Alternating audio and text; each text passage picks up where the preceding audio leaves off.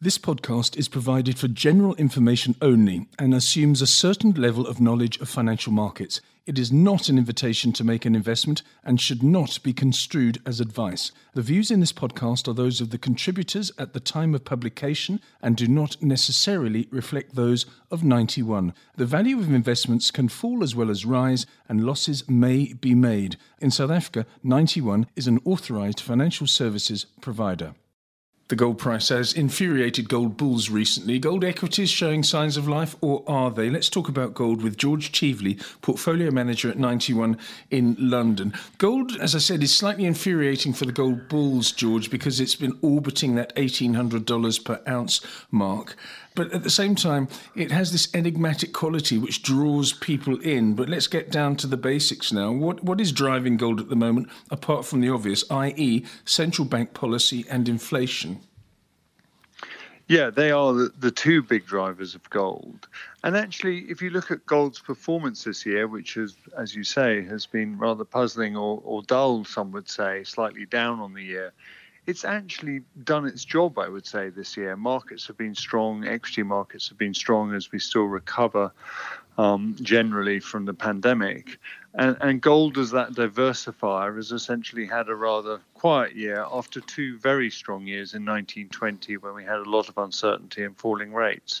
So I think it's been doing its job as a diversifier. It's just not been a very exciting year.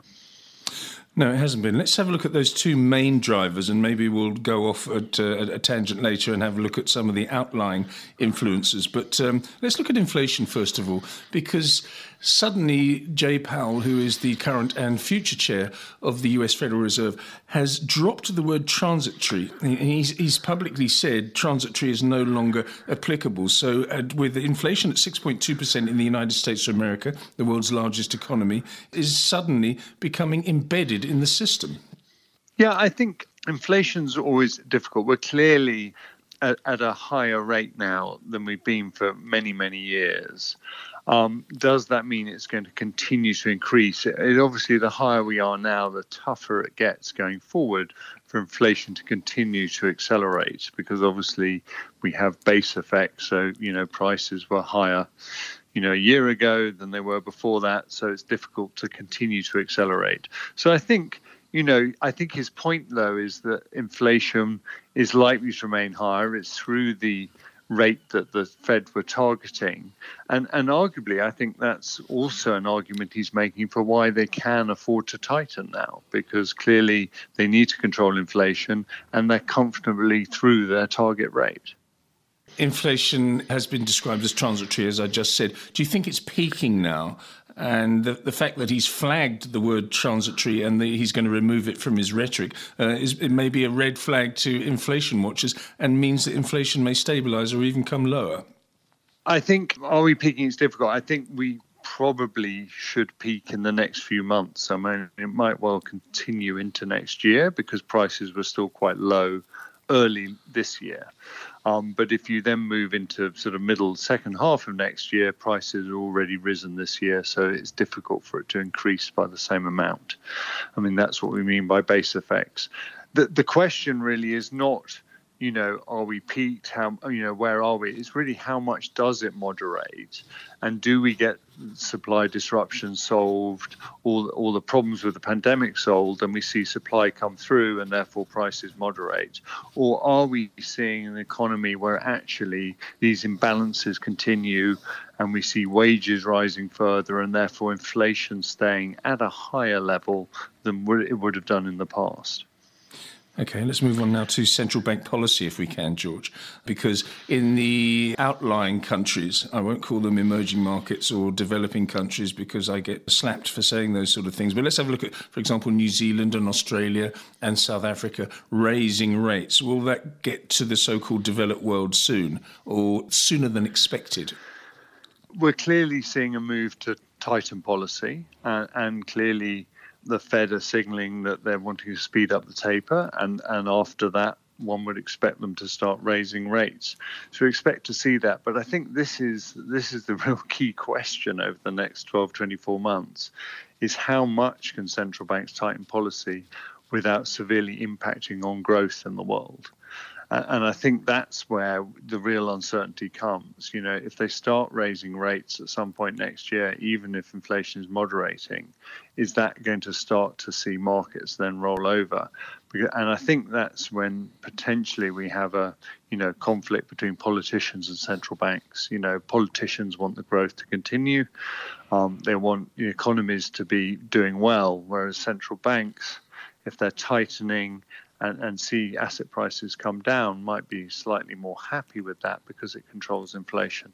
And this tension, I think, is actually one of the reasons I still remain positive on gold.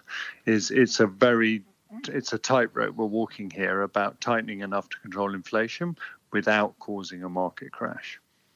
Yes, and the market crash element brings us to safe haven status for gold. Has that disappeared? I did notice the other day when the market was wobbling a little bit, and when I say the market, I mean the equity market was wobbling a bit globally. Gold suddenly popped above 1,800 again. It didn't like it up there and has subsequently come down. But does it still have that safe haven status quality?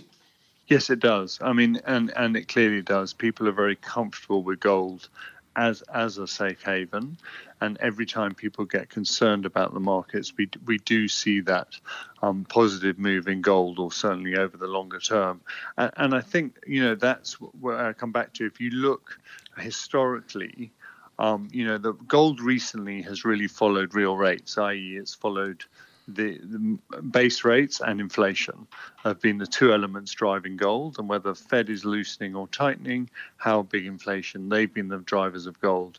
But in previous years, we've seen, 20, 30 years back, gold traded much more around economic uncertainty and people's view of the markets and where they were going. And I think, going forward, that's a big element still in gold. And really, it's a diversified for your portfolio. If you're worried about markets crashing or rolling over, gold can provide that diversification, and it's done that for 40 years. The numbers show it, and I think we will continue to see that. And I believe, we're coming from, this year was in a sense very obvious. We had recovery coming from the pandemic. We've seen markets behave very well.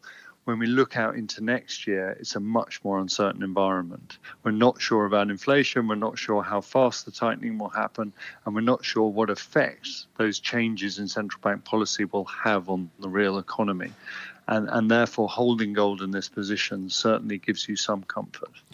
What do you think would happen? I'm not saying that there's a sudden flash announcement that the US central bank raises rates by 25 basis points or 50 basis points. If they did that suddenly, obviously there would be market turmoil and gold would undoubtedly go up. But if they flagged it nicely and eased it into the financial system, what would happen to gold, do you think? Do you think it would fall because of the contango effect? In other words, the future months of gold in the hierarchy of the futures market would mean that gold producers started to hedge a little bit more. What would be your scenario should interest rates rise?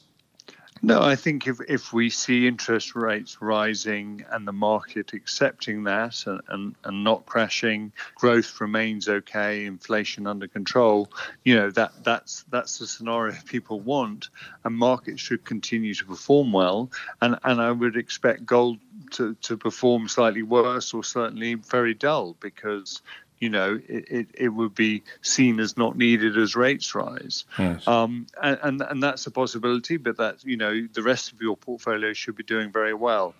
I also remind investors that, if you look at gold companies today, they have very strong margins. A lot of them are at net cash, and their balance sheets are the strongest I've seen in probably over 20, 30 years. So even if gold did come down, I think gold's got to fall more than 25% before these companies even have to worry about their margins and earnings. So we have a lot of room within these equities for a downgrade in the gold price if that should happen. Okay, so you like gold equities. You're still relatively bullish, or cautiously bullish, let's put it that way, of gold itself. Now, what sort of gold producers are you looking at? The ones with the all-in costs that are significantly lower than the average dollar gold price this year, for example. Is that the first thing you look at? We certainly look at costs. The sort of companies we are really focusing on now are producers. So we want people with cash flow. And what we really want is people with cash flow who have some growth, preferably actually sort of brownfield or near to existing assets. And I think, when we look at the companies, some of the gold exploration companies, smaller companies, are actually very highly valued today and remain so. They normally are, but I would say even more so. Actually, where we see best valuations is where you've got companies who are producing pretty low cost, but also have that ability to grow, particularly through brownfield, near existing assets, and have exploration. And the way the market looks at them, it worries about their existing operations. If they have a problem, it downgrades them. What it doesn't then look at is that future growth and exploration. And I think those types of companies we think are very undervalued, and particularly because right now they're paying you a dividend while also being able to invest some in growth. And that to me means, it's a company you can hold long term, providing you return and prospects of further growth. The gold equity asset class is not a blanket buy, but a selective buy. But generally, you're quite bullish of that particular asset class. I think I see it as a long-term holding which diversifies your portfolio. I think there are companies in it which are very, well valued, cheaply valued, that can give you that diversification as well as a dividend right now and prospects of growth in the long term. And if you look at gold equities over the long term, they have done reasonably well. They've kept up with the market, but they perform generally when the market's not performing. George, thank you very much for your insight. That's George Cheveley, Portfolio Manager at 91 in London.